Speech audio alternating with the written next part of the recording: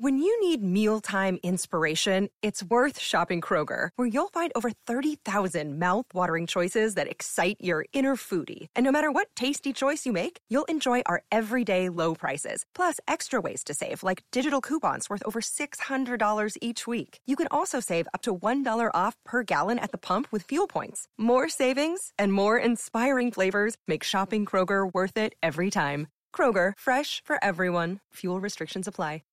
So if I was assessing him, I'd really try and unpick to try and get him to understand if what he's feeling is the reflection of the truth of what actually happened. Was he mistreated? Was Meghan mistreated? Or whether he's just being a bit sensitive. If he was sensitive to a point that it became a disorder, if you found that his version of events differed so much from the reality, would there be a clinical diagnosis? What might that be? You could have like a paranoid personality or even a paranoid personality disorder, which is pretty much what it sounds like. So it's when people are very kind of hypersensitive. They take neutral comments as being quite offensive. Hello, ladies and gentlemen and people and things, any animals who happen to be listening in the background. I've got Dr. Shahom Das on today. He always performs well with you guys. I think people listen for longer. You're more intrigued. There must be something about how he speaks and what he speaks about. He's a forensic psychiatrist who's worked at Broadmoor, I believe, and lots of places. He's a friend of mine. It's all very casual, isn't it? It's all a nice casual, nice podcast. Nice podcast. We are delving into a bit of the stuff about Prince Harry. We recorded this a few days ago, so more revelations have come out since. But I think we cover a lot of like the sibling rivalry with Prince William, and Shahom looks at like how he would diagnose that kind of thing if he was dealing with families as a psychiatrist. And then we move on to Meghan, and we try and have a bit more of a balanced view, because I know, long time listeners know that I have often been a bit anti-Meghan. I do think she's a bit of a narcissist, but I think Diana was, and I think the royal family are. I think I am. I think you are. We all are. So I'm trying to be a bit like more, you know what I mean. And we'll go on to Andrew Tate at the end. If you haven't heard of him, he's this fellow who got famous online. He's become like this sort of right-wing mouthpiece, like super, quite far. And we're looking at him and his history and background and his potential narcissism and things like that. I loved doing this episode. Always love talking to Dr. Shahom Das. Go and follow his YouTube channel. It's called A Psych for Sore Minds, which is a great YouTube channel name. You're not going to forget that in a hurry. Some great episodes coming up. You know the drill. You know who's happening and all that. So I'm not going to tire you with that. There were a couple of facts we got wrong, or Shahom got them wrong. But by the way, because this already went out on YouTube, he made a joke about a necklace, saying it was feminine or something. The world went mad. It was just a joke. So you'll hear that. Fair enough. He makes a joke. People can make jokes, can't they? And he said there was a point where he says that it was $10 million they got for their Netflix. It was actually $100 million, which is even more mad. So yes, that will happen, and you will hear it, and you will feel appeased because you will have heard me say that I now know that's an even larger number. Thank you all for being here. Thanks for doing all the normal stuff and listening. Come sign up on patreon.com/Andrew Gold to support the podcast. Keep it running. Follow me on Twitter and Instagram, all that stuff. But now you're on the edge of forensic psychiatry analysis of the royal family, Prince Harry and Prince William in particular, with Dr. Shahom Das.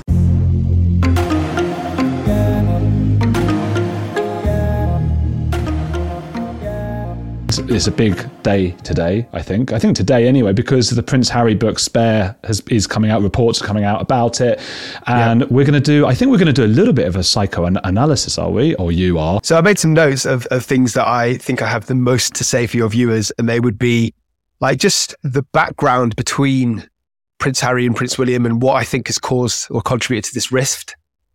Probably the most shocking thing, isn't really that shocking, but the most shocking thing that's been reported from his autobiography is that William physically attacked him. So I was going to talk about, what I think about that, and just about him airing his laundry in public in general. And then if you wanted to, I know you're quite interested in Meghan Markle, so I've got a few things to say about not necessarily, well, her personality, but also about what I think about her and Harry going off on this journey and uncoupling from the royal family, what it all means. Okay. Well, it's fascinating, all of this stuff. People want to know about this mysterious family behind the closed doors. You know, no one really knows anything about them. So what happened? So I read, hang on, I'm just going to read this out, that there was an altercation. William hit Harry, and then Harry said he wanted me to hit him back, but I chose not to. So do you know what's gone on there? What's happened here? So I've not read the autobiography, but from what I've read in various newspapers, it's pretty much what you said. So it was in 2019. They had an argument apparently because William was calling Meghan difficult, rude and abrasive. What I think is quite interesting is that according to what Prince Harry wrote, he said insults were exchanged and then William attacked him. So it does kind of sound like we might be getting a very one-sided version of events. So he didn't say, I said anything out of order. He said insults were exchanged. He said that he kind of grabbed him by the collar and ripped his necklace. I'm not sure why he's wearing a necklace. Maybe he's in touch with his feminine side. And then sort of pushed him up. I don't think he actually like punched him, but they tussled and he fell onto the floor. And there was some sort of dog bowl behind them, which broke and like left a visible injury, which I don't know what that is. Like, it doesn't, like, if it was bleeding, surely he'd have said it was a cut. So I don't know, maybe a small bruise. Maybe a dog bowl shaped indentation in his back. Are you suggesting that necklaces are only worn by women? Loads of men wear necklaces, but they tend to be the sort of almost ultra aggressive. I mean, we might talk about Andrew Tate later. That's a perfect example. I'm sure he has one or two or several necklaces. You strike me as the kind of person that has multiple necklaces. No necklace. I don't have any. I don't have any jewelry. I'm not manly enough. I think you have to be really manly to wear those kinds of things. But it is interesting. You know what? Jokes aside, it is interesting to know that he wears a necklace and that these people are wearing necklaces. I don't know why exactly, but I do find that interesting. So, what is going on between these brothers over the years? I guess there's a complicated thing where what happened to Diana must be getting sort of confused amid the siblings, and they're seeing it as happening again. The press reacting to Meghan and that kind of thing. Yeah, absolutely. So I've made a few notes, if you don't mind me referring to them. So I think there's loads of different factors that are relevant. So the first and foremost, I think there's some sibling rivalry, right? So sibling rivalry happens more if you've got two people of the same gender who are quite similar in age, which is absolutely describes our two princes. It tends to be for people who feel that they have either some favoritism shown to them by a parent, or there's some kind of difference in their status. And obviously Princess Diana is no longer with us. I don't think we know for a fact if Charles favours one prince on top of the other, but I think you could argue that the country, I don't know if favour is the right word, but the country has like a higher esteem almost automatically for William compared to Harry because he is the future king. Like he's got this role that he's kind of born to do, and Harry might feel like a spare part. In fact, his autobiography is actually called Spare. So I think that's one thing right off the bat, just their kind of dynamic. Yeah. Is there a way to ever not have that sibling rivalry? I try to because I had that with my brother, and it's such a shame because you look back and you go, what was that about? Is it just really common? Yeah, absolutely. I think it's really common. I think there are things that fuel it. So somebody, if either or both siblings have like quite abrasive attitudes or are quite sensitive or easily insulted or even paranoid, then it's much more likely to occur rather than if they're quite sort of timid and afraid of confrontation. But what I was saying before, I think it's the way that the parents deal with it as well.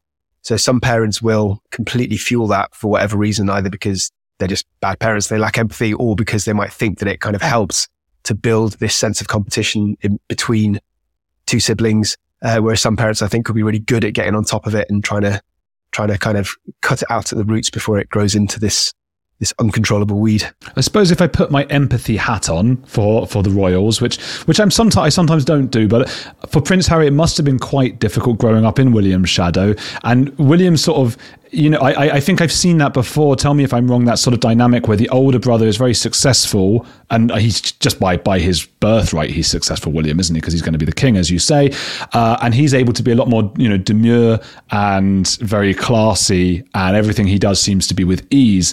And do you think that might be responsible for Prince Harry's the various times where he's broken rank, acted out? Of course, there was the famous or infamous incident when he wore the Nazi uniform out. I mean, it's just not very becoming of a royal, is that responsible for it perhaps? Yeah, absolutely. So obviously this is a big generalization. There are a lot of exceptions, but very broadly speaking, we know, or psychologists know, that firstborns tend to be quite reliable and quite conscientious. And I think we can say that about William, right? So he's very sort of serious, he's very stoic. And I think that's related to them having like a high level of expectation placed on them since they were kids. Like I can speak to this myself. I've got two boys, one who's 7, one who's 9, and we expect the 9-year-old to be the more mature one and to, if they're squabbling, I couldn't word this carefully, but I think rightly or wrongly, in fact, probably wrongly, you kind of give the older one more responsibility to sort it out because he's older. He can understand things. He won't get as easily agitated in theory as the younger one. So he has the responsibility to kind of to be more mature, to act more mature. So I think that's part of it. I think probably William's natural personality as well is like that. Like he's not kind of edgy like Harry is. He's not cheeky. He's not impulsive. And so I think it is, they both have these personalities that you'd expect from their birth order, but it also plays into their relationships. Could that have been a way to get some attention though from Harry? Would a personality develop that way, or do you think it's just an inherent thing? I think it's a little bit of both. So I think it's probably inherent in that, that we all have our own individual personalities that are nature rather than nurture, number one. Number two, for the birth order, the fact that he's kind of not seen as, or probably talks to as being as grown up, like all siblings where there's that kind of age difference.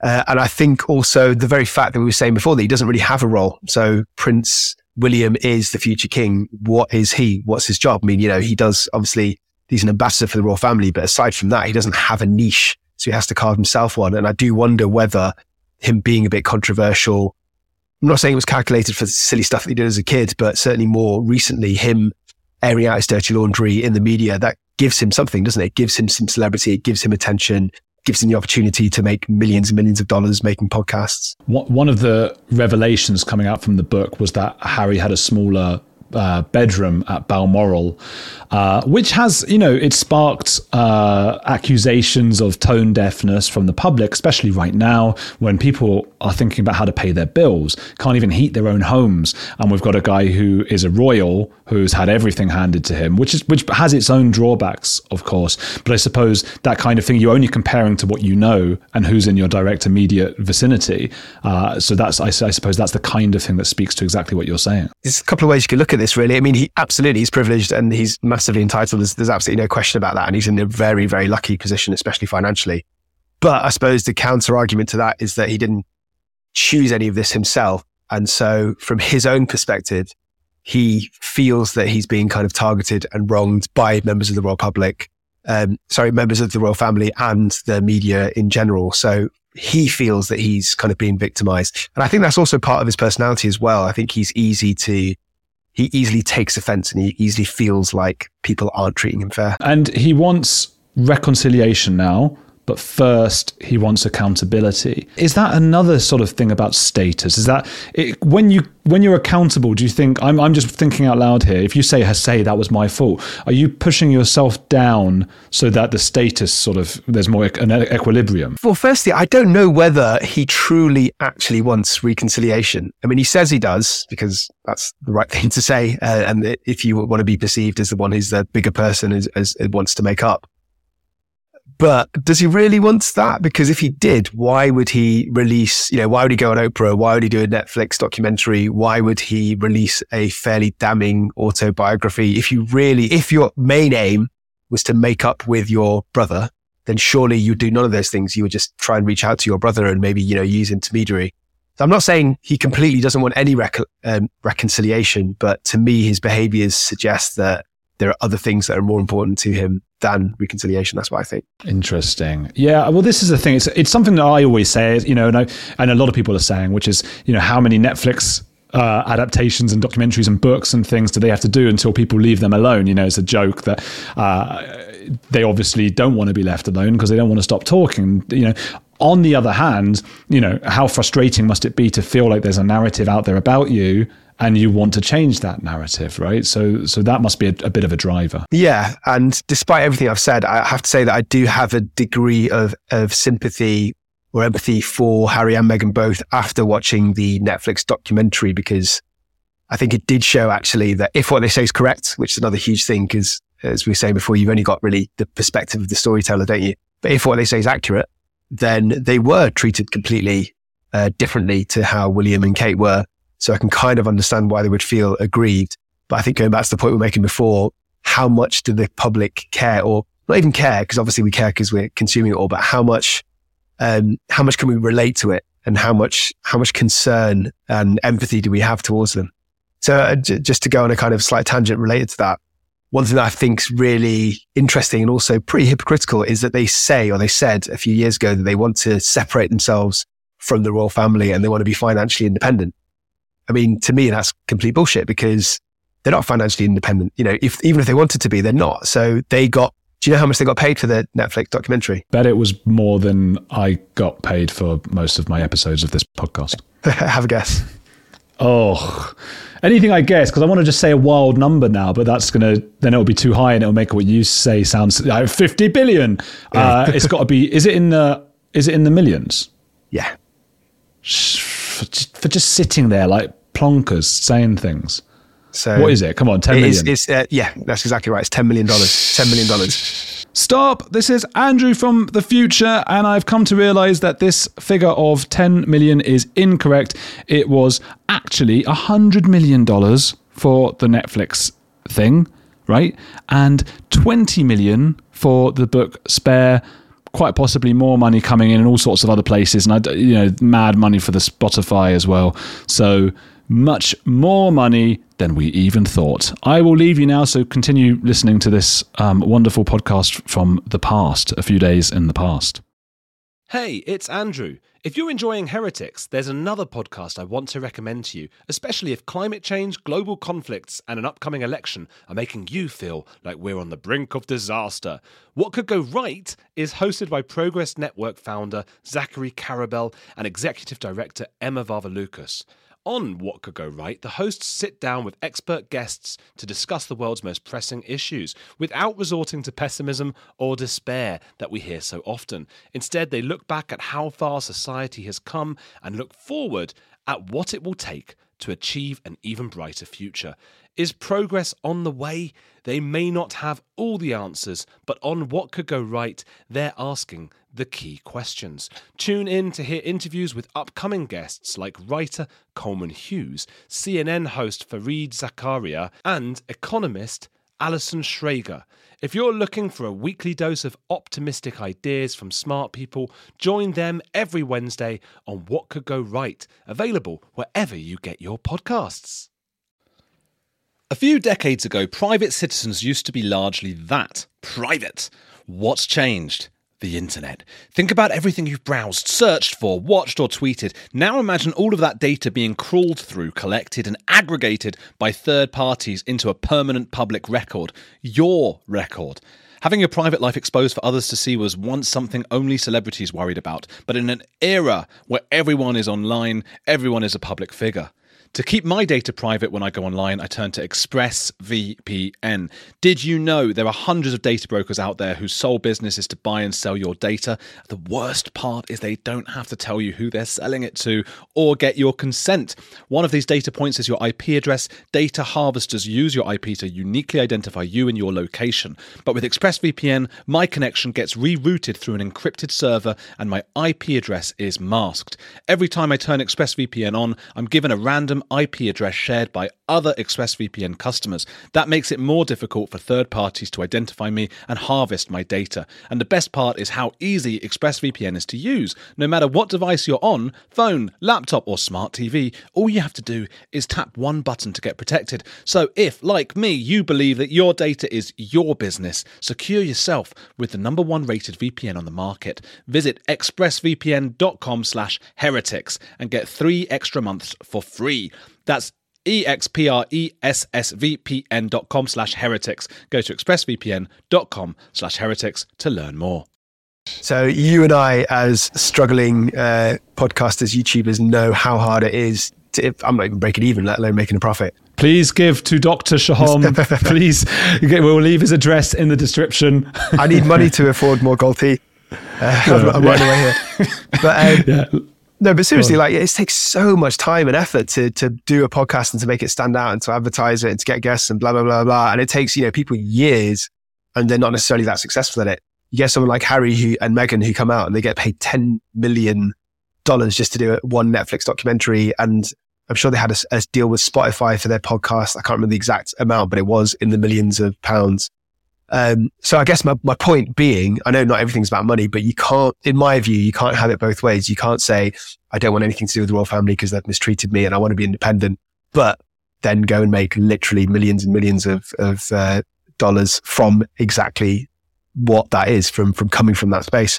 So I calculated how long it would take somebody on an average salary in the UK to make that amount of money. Do you want to have a guess how many years? To make 10 million? 20,000 a year, 5 years, 50 years. So the $10 million is 8.4 million pounds. And the average salary in the UK, according to Alexa today, when I asked her, was 39,000. So it would take the average person 215 years to make that money. 215, that's if you didn't spend a penny, if you saved everything that you had, it would take the average person 215 years to make what they'd have done. I imagine, a couple of weeks of recording, a few weeks, maybe a couple of months. It's also the prestige and the reach. That podcast, obviously I was more jealous about the podcast and I have a problem saying I'm jealous because we are working our bottoms off here to get these things out. They signed the contract to do the podcast with their Archetype or whatever it's called, production company. They signed that like a year before releasing anything. They took ages. In that time, Netflix cancelled various projects with them. The point is they weren't turning up. They weren't doing the work. They weren't doing the work well. And still they were getting opportunity after opportunity. So a lot of us in the creative industries, I think, do look at them a little bit differently to how some of the public do. And we do think, oh, come on, this is so unfair. And look, life is unfair. Okay, so fine. But I think what we don't want is to then hear the constant complaining. That's the problem.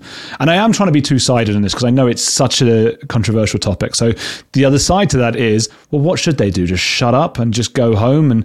But I suppose this is it. They could go to do their, podcasts and documentaries without complaining about how things are really difficult for them while other people are struggling to, make ends meet. And I suppose something that you said yourself, which I completely agree with, is maybe he feels like it's the only way that he can actually be heard. Because according to what Prince Harry said in his documentary, and again, this is his version of events, I'm assuming that he's telling the truth. There is a very different narrative from the royal family and from the palace about William. So he has his own team and they quash stories that are in any way negative about William. And according to Harry, they not only did they not do that, but there's suspicions that they might have even planted stories about Meghan to make her look difficult and to make her look like just not a particularly nice person. And if that is true, then I suppose you can see Harry's point. He tries to complain. He tries to do the right thing by going through the right channels and having his own press team. And none of that's working for years. You can kind of understand why he eventually manages to escape using his kind of terminology. And then you'd want to kind of speak out and say, actually, everything you've heard is not true. This is the truth. I think it's just, as you say, it's the hypocrisy that's really difficult, and the double standards and the tone deafness, when we're all struggling. There's that feeling, he'll lecture about climate change or some of the other royals because they are by far, they're not the only ones who deserve any blame in this. The royals, of course, they're a weird bunch. Of course they are. How could you not be a weird bunch of people if you've been brought up believing you are divine? You are like the representation of God and everybody else is beneath you. That is literally what the whole point of the monarchy sort of is.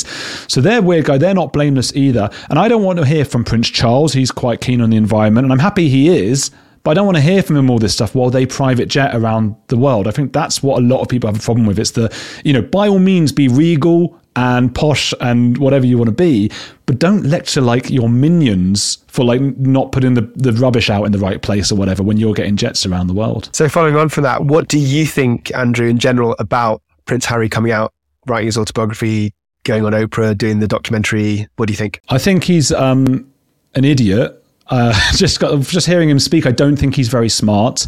And why would he be? Because he's not worldly. He's, the Nazi uniform and all that stuff. But then I also feel sorry for him. He has a right to be an idiot. Most of us are. And most of us grew up and reacted and acted out and things. I wonder if there is an aspect of, maybe it's misogynist to say sort of the Yoko Ono syndrome, but I'm sure it happens just as often where, somebody gets a boyfriend and it's a man who sort of changes things. But I've seen it a lot in my life with men and women in my life. They get a new partner and you get Harry coming out with stuff like, I was bigoted before. And it's like, well, goddamn right you were. Of course you were. But we don't want to hear, this is it. I don't want to hear him now lecturing at me because we didn't do things as bigoted as what he did. So that's it. But this is what I want to ask you, though, because he killed 25 people. That's another thing that came out. It's a weird thing that this is a prince of England in this sort of civilized age. And I understand why he did. He was part of the army. And I think he killed 25 people. So do you think that might have some effect in some of his defensiveness, some of his personality? I didn't know about that, actually. This is the first that I've heard of it. I suppose it depends on how he perceives that. I imagine he'd have perceived that as what you just said, as part of his role, as part of his duty. I can't imagine that he would be massively traumatized by doing that, again, because he was actually doing it in his role. I suppose something else we've not really talked about is the death of Diana. And according to what he said in the past, I think he said it to Oprah, if I'm remembering this correctly, that it really affected him really badly, that he had like anxiety, depression. He used drugs quite heavily. He said he had panic attacks regularly from the age of 28 to 32. So I think that probably had far more of an impact than what he did in the line of duty. And no matter what you think about him, according to him, he was not allowed to share his emotions or to talk about it even with family members. And he walked away feeling massively unsupported. And, you've got to admit, he was only 12 at the time. Even if there's parts of his personality that might grate on you or anybody else now, it's pretty tragic to think of a 12-year-old kid who's lost their mother, who has literally not even no support, but is actually kind of being pushed away at arm's length when he tries to get some comfort from family members. So if that's true, I mean, that's kind of horrible, isn't it? But what I think is quite interesting about that is, why does William not say the same thing? Does that mean William was offered more support, or does it mean that William's naturally stoic, so he didn't need that level of support? Or maybe he feels the same way, but he's not willing to speak out against the family because part of his role is to kind of be stoic and to represent them. I wonder if it is exactly what you say, it's the role. And you just said about Prince Harry, it wouldn't have affected him killing those people. What he said in his book was he saw them as chess pieces taken off the board.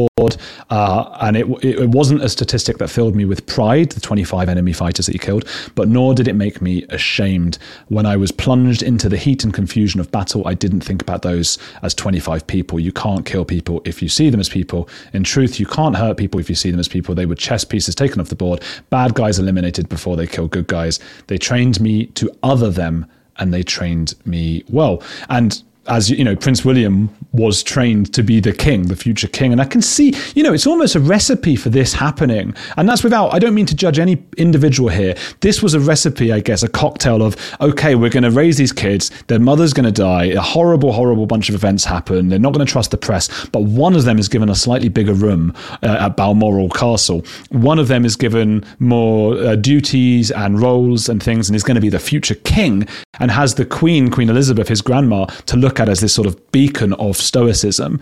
And the other is like, well, spare. So I am starting to see how that would happen. And I suppose it's just the reason William might not have spoken out is just just like Prince Harry felt it was his duty to kill those people, it's Prince William's duty to be king and to be solemn and to not say a word. Yeah. And to never kind of speak out against the establishment. I suppose the other thing, and as I said, I didn't know about what the Harry killing 25 people is the first I've heard of it.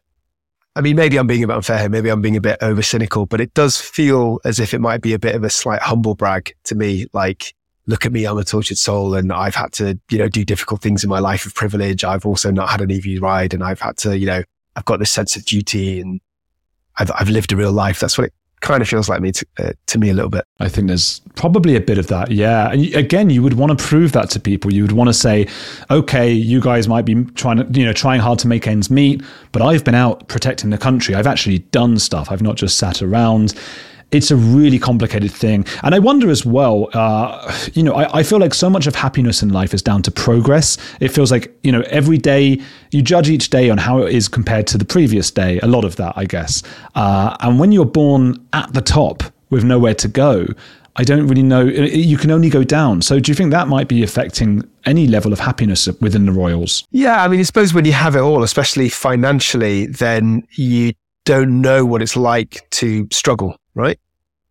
But then the counter argument of that is that when you have instant fame, when you're not looking for it since you're a child, that in itself probably has detrimental effects to your mental health. So when we look at, say, A-listers or social media stars, they want that fame and attention, and they have that narcissism in them. Otherwise, they wouldn't be doing what they're doing in the first place. I suppose with any kind of senior, or not senior, but any frontline member of the royal family, they're automatically going to have that. And especially if you're a prince, you have that since you're a child. And then you have something huge in your life, like your mother dying publicly, then there's even more scrutiny on you. So I suppose for me personally, and I think a lot of people probably think this, I feel both a degree of lack of feeling sorry for them because they're so privileged, but also perversely a degree of sympathy because they've got this kind of attention that they didn't want, and is probably quite unique. I don't think there's many other people in the world that have been through that. Yeah, I suppose the sort of Lindsay Lohans and a few of those people who haven't handled that kind of fame as a child well at all. I saw Macaulay Culkin on Joe Rogan talking about it, and what an unlikely and unique situation it is for a child. So what Prince Harry went through, very, very few children the world over will have experienced that. So I suppose we have to give him something for that. What would you do? Let's say you're in your job as a psychiatrist and Harry pops in tomorrow just before he's considering revealing all this stuff in his book and all that. What advice psychiatrically or psychologically would you give to him? First of all, solidify a spot on his podcast just to give me some exposure. I suppose I would probably try and get to the bottom of what he actually really wants. Not what he says he wants, but what he actually really wants. Is it to let the public know his version of events because he feels that him and Meghan have been painted unfairly, which is not unreasonable? Is it actually to have a dig at members of the royal family? Like, is it revenge, basically? Is it that he feels that he's been victimized now because he's never really been able to have a say, and now he wants his own back? Is it the opposite of that? Is it that he wants to actually genuinely make amends and wants to kind of reconnect with the royal family? And I suppose that's the first thing I'd do. And then I would actually unpick the factual matters and see if they fit with his perception of things. So I'm not calling him a liar, and I haven't assessed him in person, but I think it's at least fair to say that some people think that he might be a bit too sensitive and a bit paranoid, and some of the things that were said or done were, he might have read in between the lines. So, to give you a specific example, that comment about the skin color of his child, that could be a very hurtful comment. Absolutely. It could be a really racist thing, or it could just be a genuine kind of inquiry. It's not we should clarify for anyone who doesn't know what that was. Go for it. Oh, well, I don't remember. So was it a member of the royal family? Yeah. A member of the royal family said, we don't know who it was. They haven't revealed who it was, did they? Asked, what will the skin color of your child be? Exactly. Yeah. Oh. So I don't, I mean, we're going off on a tangent here. I don't know if that's racist. As a brown man, as a brown person, if I was to have a mixed race child, if a friend of mine asked that question, if they asked it in an inquisitorial way, like genuinely, what will he look like? I don't think that's offensive. But it's the tone rather than the content of the question, I think. If you're saying it as in, they might look a bit weird and that's not kind of in line with the rest of the family, that's very different. I heard that the person who was asking was wearing a white hood at the time, and I'm joking. It wasn't a member of the KKK. I shouldn't say that word. You get banned off of YouTube. But But yeah, I know what you mean. People often ask me, and it's a little bit different, but obviously, being from Jewish origins and stuff, people, will you circumcise your child? Which again is a weird thing, because it's like, why do you have so much interest in the genitalia of my future child? Like, don't worry about it. Like, they don't need the world to know, and I don't care. And, but people are just intrigued, I guess. I don't take it as like the insulting thing. I know it is different to a skin color thing, of course. But it's the way that it's asked, really. I think that the tone of how it is asked. So taking that specific issue of Harry's child, it can be asked in a really horrible way, or it could be asked in a possibly slightly naive and clumsy, but inquisitive way. So if I was assessing him, I'd really try and unpick to try and get him to understand if what he's feeling is the reflection of the truth of what actually happened. Was he mistreated? Was Meghan mistreated? Or whether he's just being a bit sensitive. If he was sensitive to a point that it became a disorder, if you found that his version of events differed so much from the reality, would there be a clinical diagnosis? What might that be? Yeah, absolutely. So I see. So I work as a forensic psychiatrist, as you know, so I do assess people usually who've committed violence, and absolutely there's a huge number of them who are quite paranoid, and that's why they commit violence. And to answer your question, there's lots of different reasons. So it could be that there's no psychiatric disorder and is literally because of the environment they grew up in. So to be specific, I have seen several kind of drug dealers or people that are grown up in gangs or in very violent areas. Most of them happen to come from South London, just because my assessments are in London and there's a high proportion of that in South London. And so I wouldn't say that's a psychiatric disorder. I'd say it's like a survival mechanism, really. So you have to be kind of on alert constantly, because you could literally get beaten up or stabbed or worse because of the people that you're hanging out with or the area you're in. So that's one thing. You could have like a paranoid personality or even a paranoid personality disorder, which is pretty much what it sounds like. So it's when people are very kind of hypersensitive. They take neutral comments as being quite offensive. They misunderstand things when people might, for example, be making a joke or something. They think that's offensive. They hold grudges for a really long period of time. And then on the extreme end of the spectrum, you can have something like a psychosis. So schizophrenia is a good example of that. That's when you have paranoid delusions. So you actually believe that there's a conspiracy and that people are out to get you or to hurt you. Just to be crystal clear, I don't think Prince Harry has any of those things, but I'm just saying that that's what I would be assessing if I saw him. That's what, if you were assessing him and it was found, so yeah, it's a hypothetical, and it was found that his version didn't, represent what seemed to be the truth. So yeah, it's all, potential things that we don't, you're not diagnosing, because people get angry when you diagnose from afar. You're just saying it could be that. That reminds me of having a conspiracy debunker, Michael Shermer, on the show, and he was saying that evolutionarily it's quite good for us to be paranoid like that and to sometimes misinterpret things, because if you hear a rustling in the bushes and you assume that it's just like the wind, which it probably is, it could be a snake that kills you. But if you are quite of a conspiratorial mind, then it's actually better, and your tribe will evolve better, because you will assume it's a snake, you'll be on guard, and those kinds of people who are more conspiratorial like that are more paranoid on average, and also more paranoid in their relationships and their friendships and families and people around them.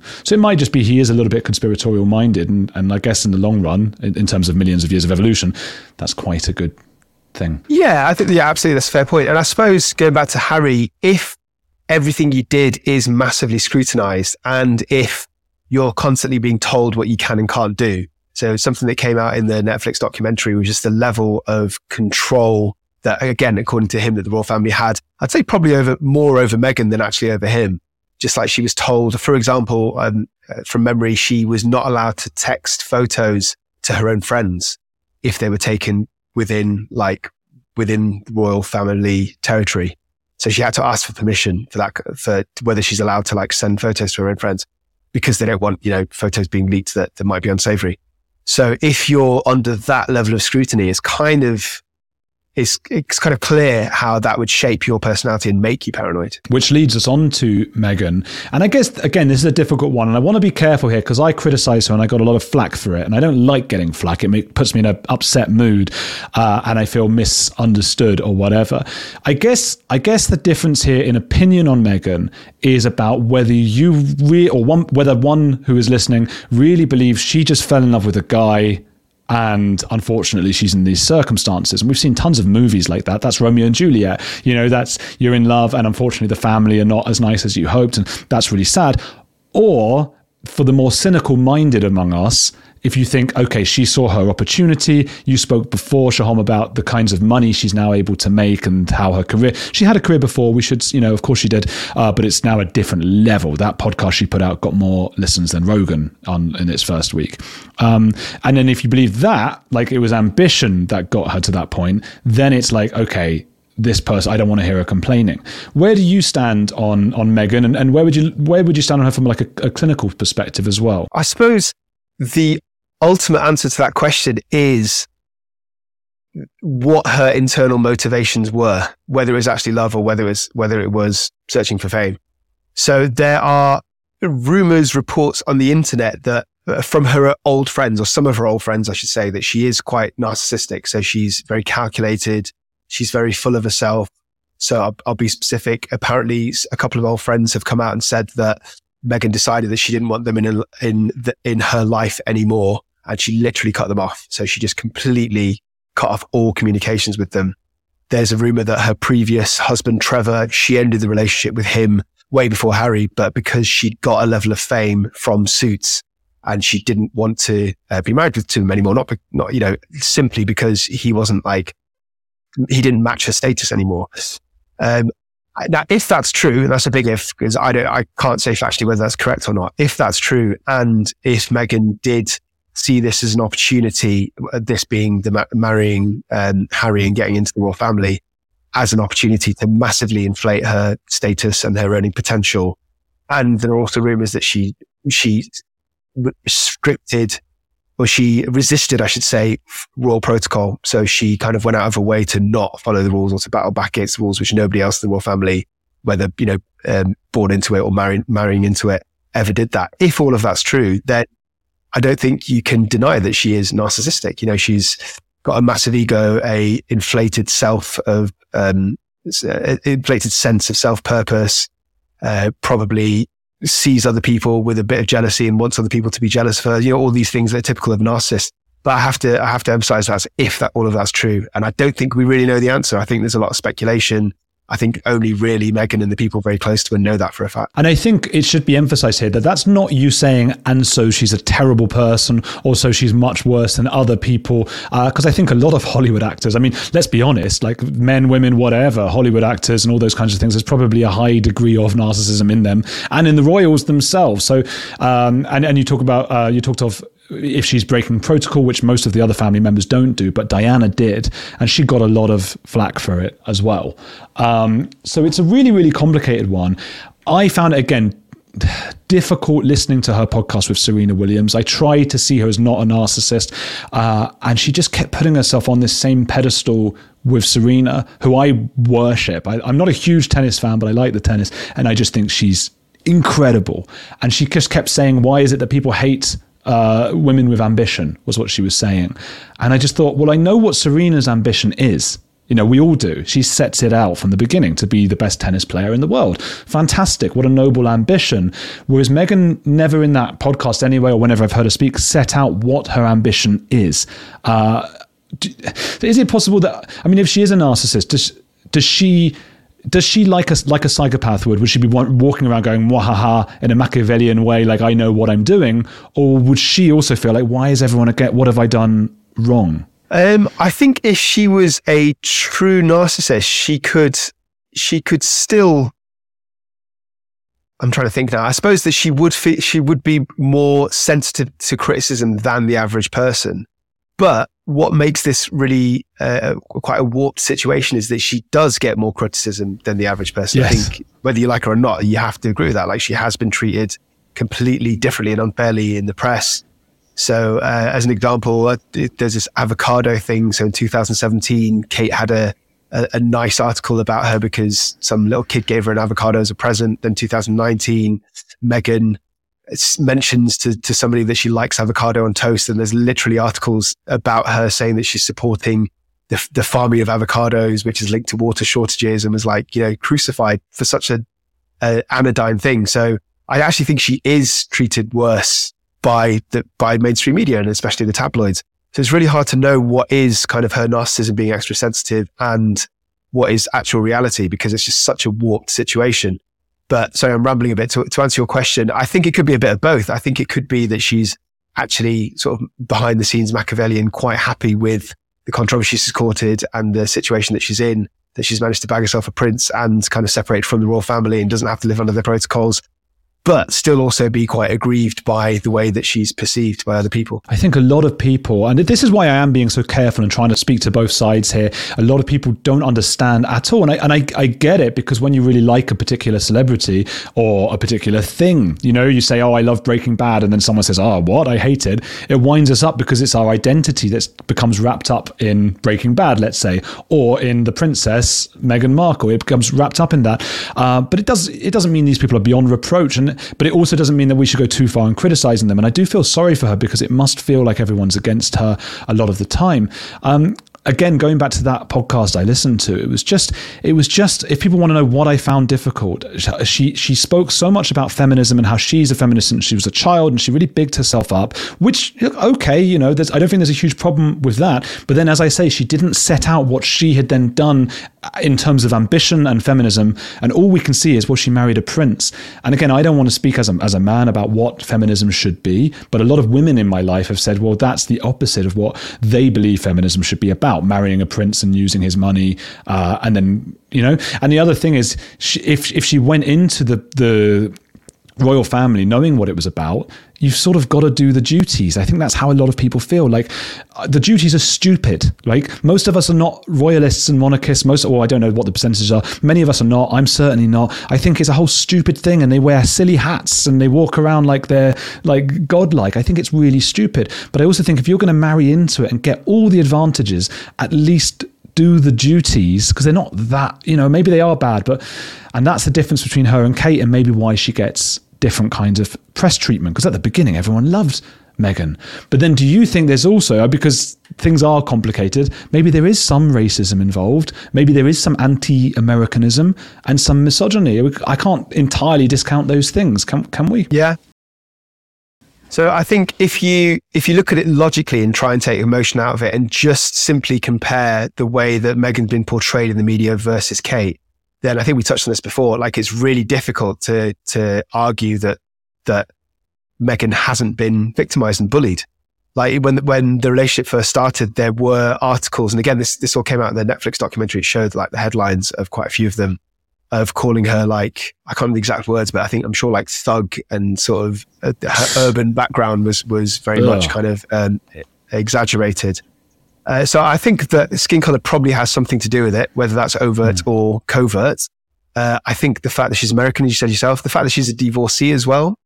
And I think the fact that she's actually, slightly ironically, that she's got a personality probably acts against her, because she's automatically conceived or perceived as being rebellious.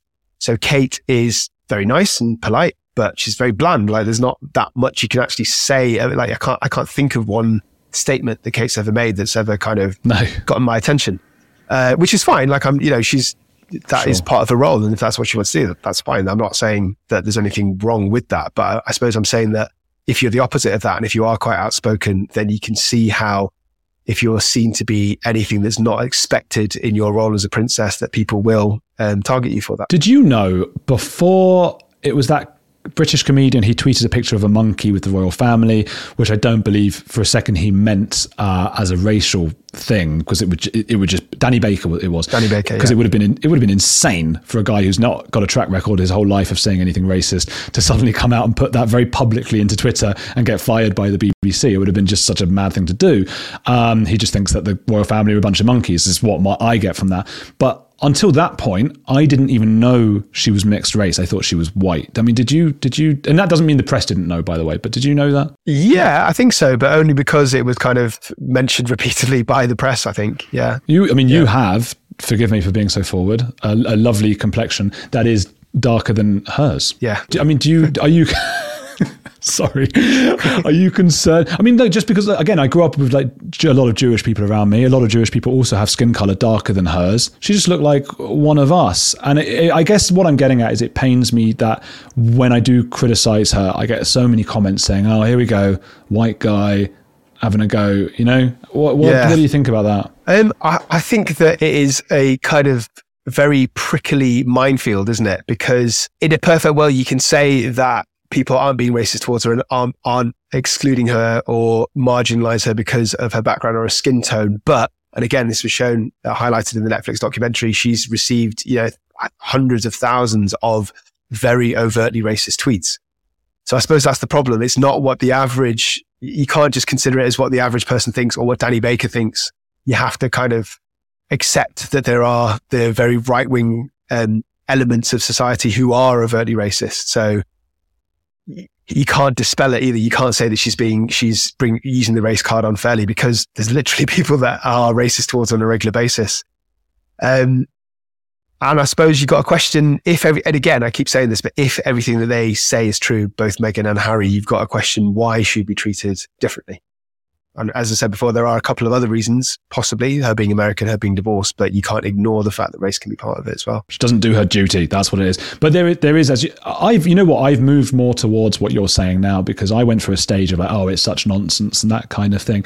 Just a lot of the race stuff, because I know that, I gather anyway, that most people just aren't, or they don't think. That's what I think anyway. And then recently I went on a couple of centre-right big podcasts, and every other comment was like, Jew, it's a Jew here, it's a Jew. And again, they make up, I have to believe, a very small proportion of society, but they do exist. And I think I wanted to believe that they don't. And that must be hard for Meghan if she's already feeling, perhaps wrongly in some cases, that everyone's against her. But then to see all that stuff, it must just confirm everything she believes, right? Yeah. I mean, and I have to say, even though I've spoken in some less than flattering terms about her in general, and I'm making big assumptions here because we don't actually know a lot of what the truth is, like, for example, her actual motivations.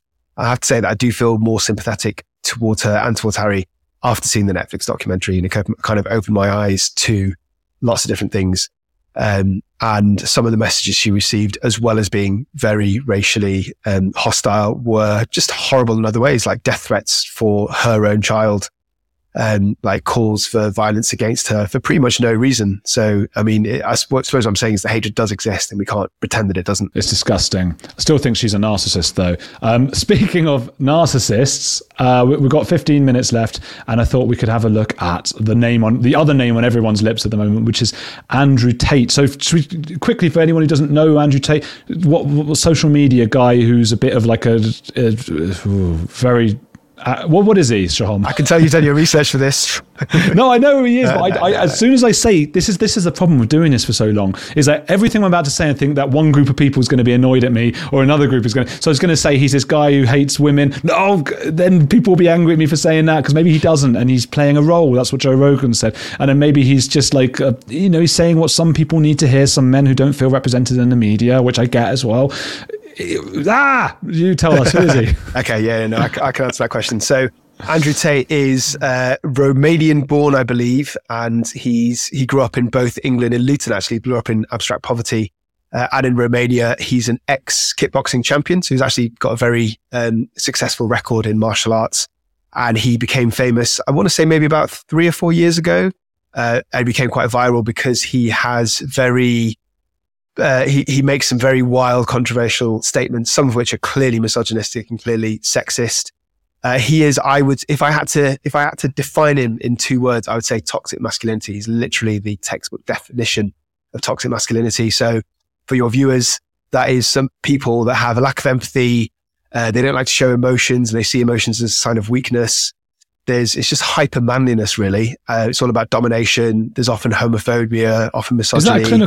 Is that a clinical thing, like as a psychiatrist, which like toxic masculinity? No, it's not a diagnosis. It's a behavior, I would say. A behavior and a movement. Is that too strong a word? Or a collective behavior, or a collective agenda, more than it is an individual diagnosis.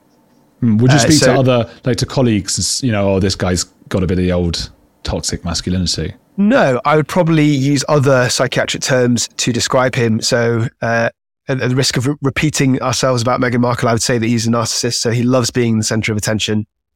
He doesn't care about who he offends. He says very controversial things. I think he's quite dangerous, actually. And I'll explain why. I think because he represents, and he would say that this is not his fault and he can't choose who follows him, but he does clearly represent a core group of people who are worried about who feel disenfranchised. These are usually young men, and they are scared that their male privilege is being challenged. So these are people who might have quite sort of sexist views, and now with the whole woke culture, the Me Too movement, they feel threatened, I think. So somebody like Andrew Tate coming out and saying things like women are only there for sex and women should be the possession for men, which is things that he said quite publicly, they feel that he's given them some representation. Yeah, and I think, again, for those listening who don't know enough maybe about Andrew Tate or this is new for them or whatever, I don't think that's an exaggeration or too strong what Shahom is saying, because he really is quite far. Because I think there are some people who just have a genuine concern for some difficulties in being a man, which I think is it's not a domain I know that much about. I just sort of go about my life each day. Well, yeah, you know what? Yeah. And that's been sometimes the problem why I found some aspects of like trans ideology quite hard to understand, because I don't feel like a man, or I just sort of am. I don't feel like an identity. I just sort of am, and I do, and then I'll die. And I understand that other people feel differently, and I have to try and be more empathetic to understand that other people do feel like a thing. Some people feel like a man, some people feel like a woman, and some people feel like something in between or whatever. But some of those men who feel like men don't have it easy. And I think it is true that if you're an ugly man, which you and I suffer terribly from being, but if you're an unattractive man, and if you're a man with no wealth and status and blah blah blah blah blah, life is going to be quite hard on you. And on top of that, you have to deal with being told, oh well, it's all easy for you because you're a man. And so I think that can be difficult for those people. However, someone like Andrew Tate, I would say Jordan Peterson, who I don't agree with a lot of the stuff he says, I think he can be quite helpful, because I've heard him say a lot of those things, but then say to the lonely men, like, but why should those women go out with you? They don't have to. I respect them for having high expectations. And I think that seems like an okay thing to say. Whereas this Andrew Tate guy is like we're talking levels beyond that. So I'm just saying that before people listening are going, oh, this sounds woke or whatever, but please continue. So I suppose I think that he's dangerous. Well, there's the recent allegations, which we'll come to in a sec, but even before all of that, I think he's dangerous for what I just said about speaking to disenfranchised, potentially dangerous people, young men. But also, I think he's actually very, very clever. He's very tech savvy. Maybe clever is not the right word, but cunning, I think. So, for example, he's managed to use TikTok and I believe Instagram amazingly. So he's managed to give these little snippets. He's got a team around him that constantly post material, and loads of them have gone viral. So his fame has shot up massively. I believe he was the most Googled person in all of 2022. So, it has worked for him. And I think he's actually, and I've got to be careful because I don't want to be seen to be complimenting, because I don't want to compliment him, but he's actually quite eloquent in the way he makes his points. So he's sort of snappy, slightly very sarcastic. He can be quite funny, and he's quite quick. So he was interviewed by Piers Morgan quite recently, and he kind of stood his own because he's able to, a bit like Jordan Peterson, is able to respond really well to criticisms and get into arguments and kind of, I don't know if I'd say win, but certainly twist arguments in his favor really, really well. The other thing about him is that, and again, thinking specifically of Piers Morgan's interview, he never apologizes. So even though he kind of semi-retracts some of his things, saying they got taken out of context, he won't commit to one statement that he will kind of retract, which is barn door narcissism.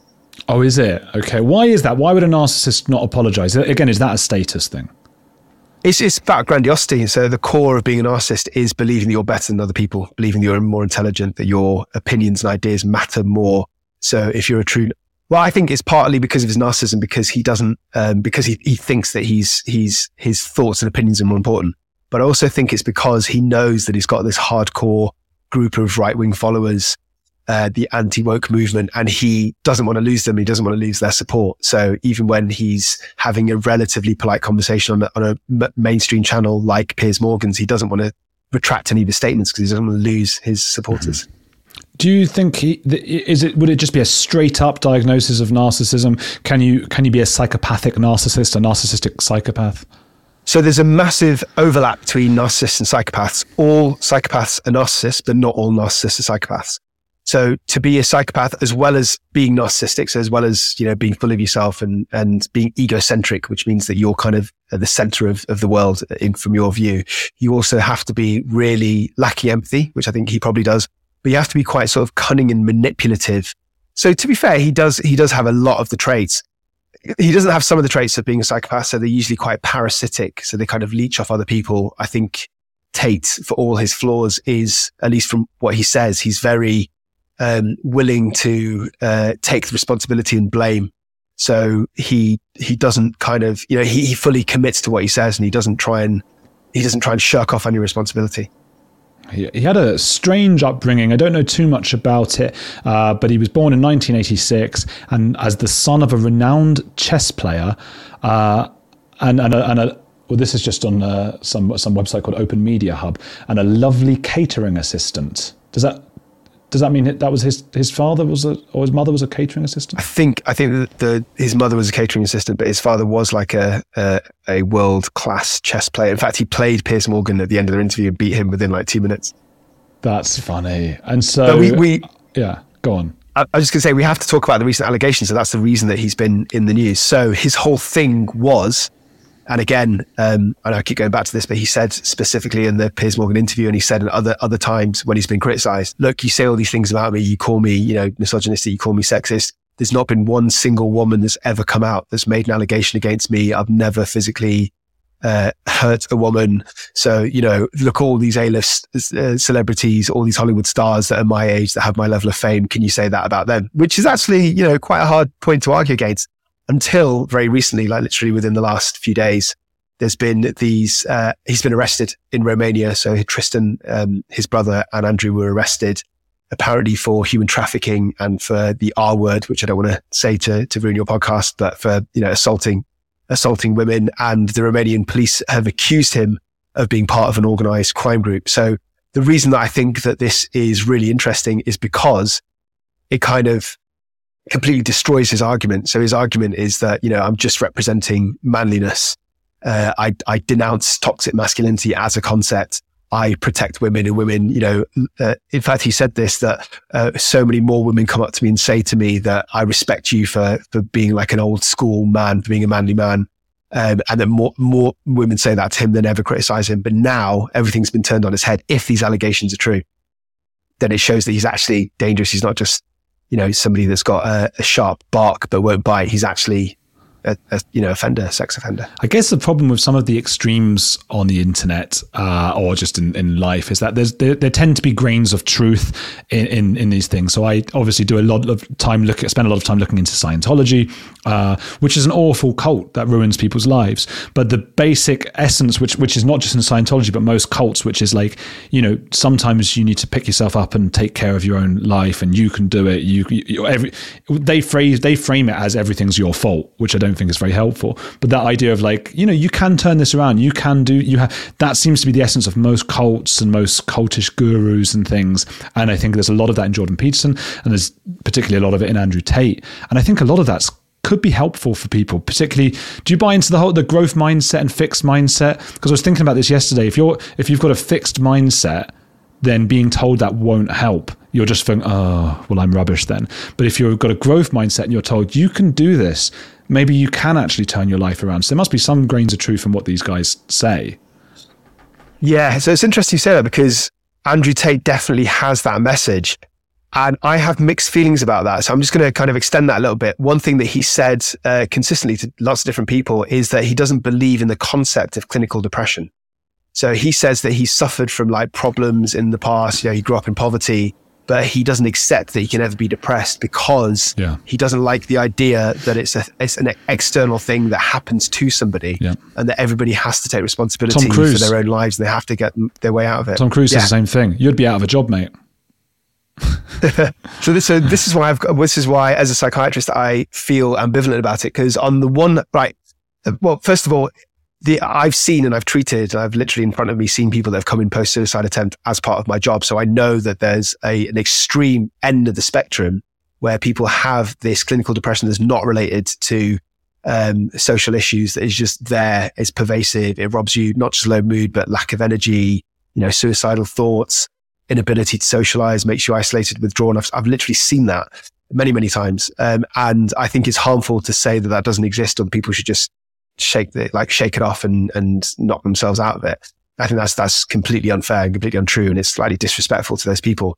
Having said that, I'm not against the idea that people who are on the other end, the much milder end of the spectrum, who do have social issues, who have whatever problem it might be, from lack of exercise to being unsatisfied at work, to problems with family members, or who've just come out of a difficult relationship, so many different social issues.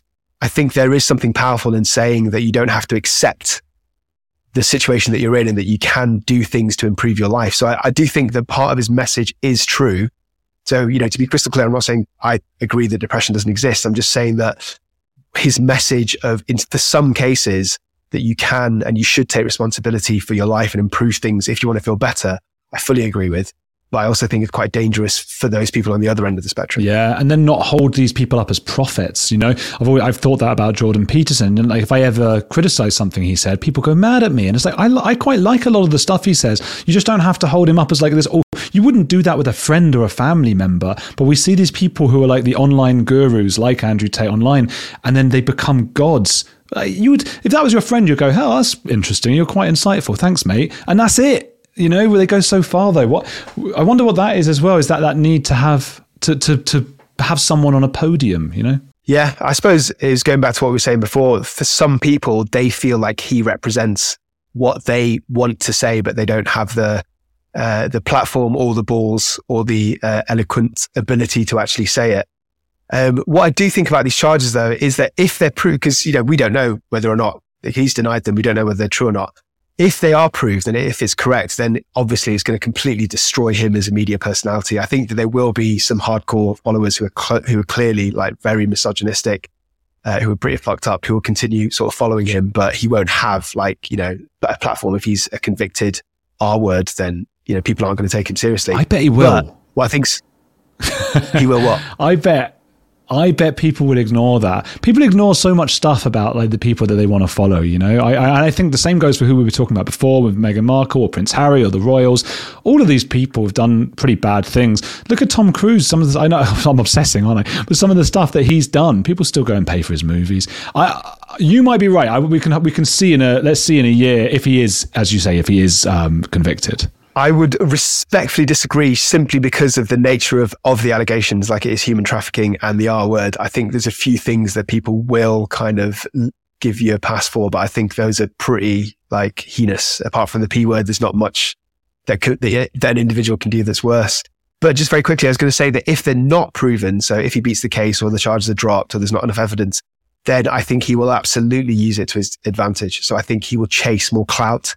It will feed into his kind of paranoid grandiosity. I think that he will twist it to make it look as if the woke movement and people on the left wing of working with the police, which is completely not true. But I think that's the narrative he'll go with, and he'll become even more popular.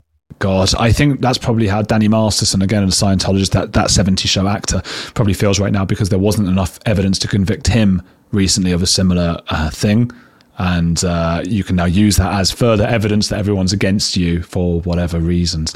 Man, it's been fascinating, Dr. Shahom Das. Did we miss anything? Was there anything that you wanted to say left? Just one very small thing, which is just for your viewers, which is about Greta Thunberg. So do you know about Andrew Tate's beef with her? I just thought that was funny. She said small dick or something. So I just preface this by saying, I'll be very quick because I know we're running out of time, but I preface this by saying that I think Greta Thunberg, for Andrew Tate's perspective, is the perfect nemesis, because she is exactly the opposite of him. She's the antithesis. She's woke, she's female, she's young. He's callous and sensitive. He's cold. So I can completely understand why he would try and make an enemy out of her, but it completely backfired. So he wrote some sort of really snarky email about, let me send you a list of my collection of cars so that you can let me email you the emissions that they release. And then she replied something like, yeah, you can email me on smalldickenergy@getalife.com. I think that's brilliant. It is sort of brilliant, but it's also a bit like, I don't know. She winds me up a bit as well, I'm happy she's doing her stuff, because we do need, I don't want my kids to not have a world to grow up in. Maybe I'm just getting really cynical and old, and just because I'm now thinking everyone we've spoken about in this long podcast, I think is a narcissist or horrible or this or that. Maybe I'm just mean. She winds me up as well. And I just think, is that a bit of a childish response? Is she going down to his level?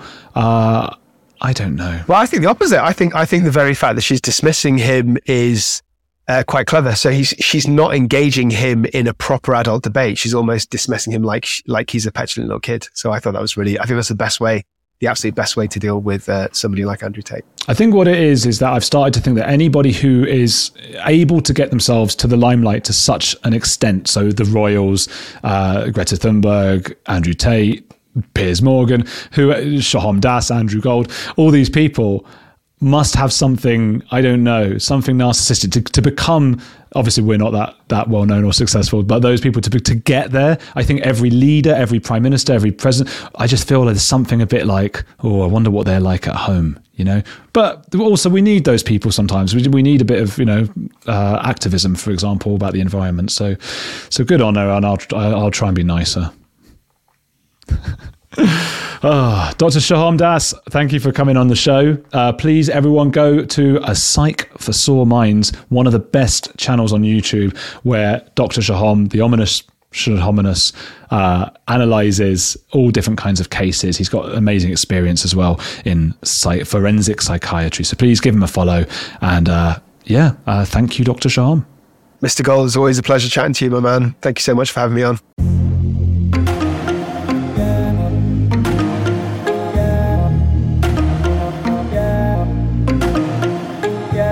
Thank you, everyone. You are wonderful and amazing. Thanks for listening. Thanks for joining in. Thank you, Dr. Shaham Das. Hope you guys enjoyed that. It was just a bit of, I don't know, it's a bit of intrigue, isn't it? Obviously, we can't really analyse these people. We don't have them sat on a couch in front of us. Well, I can't analyse anyone, but he's a trained, Dr. Shaham Das, I should say, is a trained forensic psychiatrist, so he can analyze people. He has like a certificate and everything, so go follow him on A Psych for Sore Minds. Stick around for some big episodes coming up. Come support me on patreon.com/Andrew Gold, and I'll see you soon. It is Ryan here, and I have a question for you. What do you do when you win? Like, are you a fist pumper, a woohooer, a hand clapper, a high fiver? I kind of like the high five, but if you want to hone in on those winning moves, check out Chumba Casino. At ChumbaCasino.com, choose from hundreds of social casino style games for your chance to redeem serious cash prizes. There are new game releases weekly, plus free daily bonuses. So don't wait. Start having the most fun ever at ChumbaCasino.com. No purchase necessary. VGW Group. Void where prohibited by law. See terms and conditions. 18+.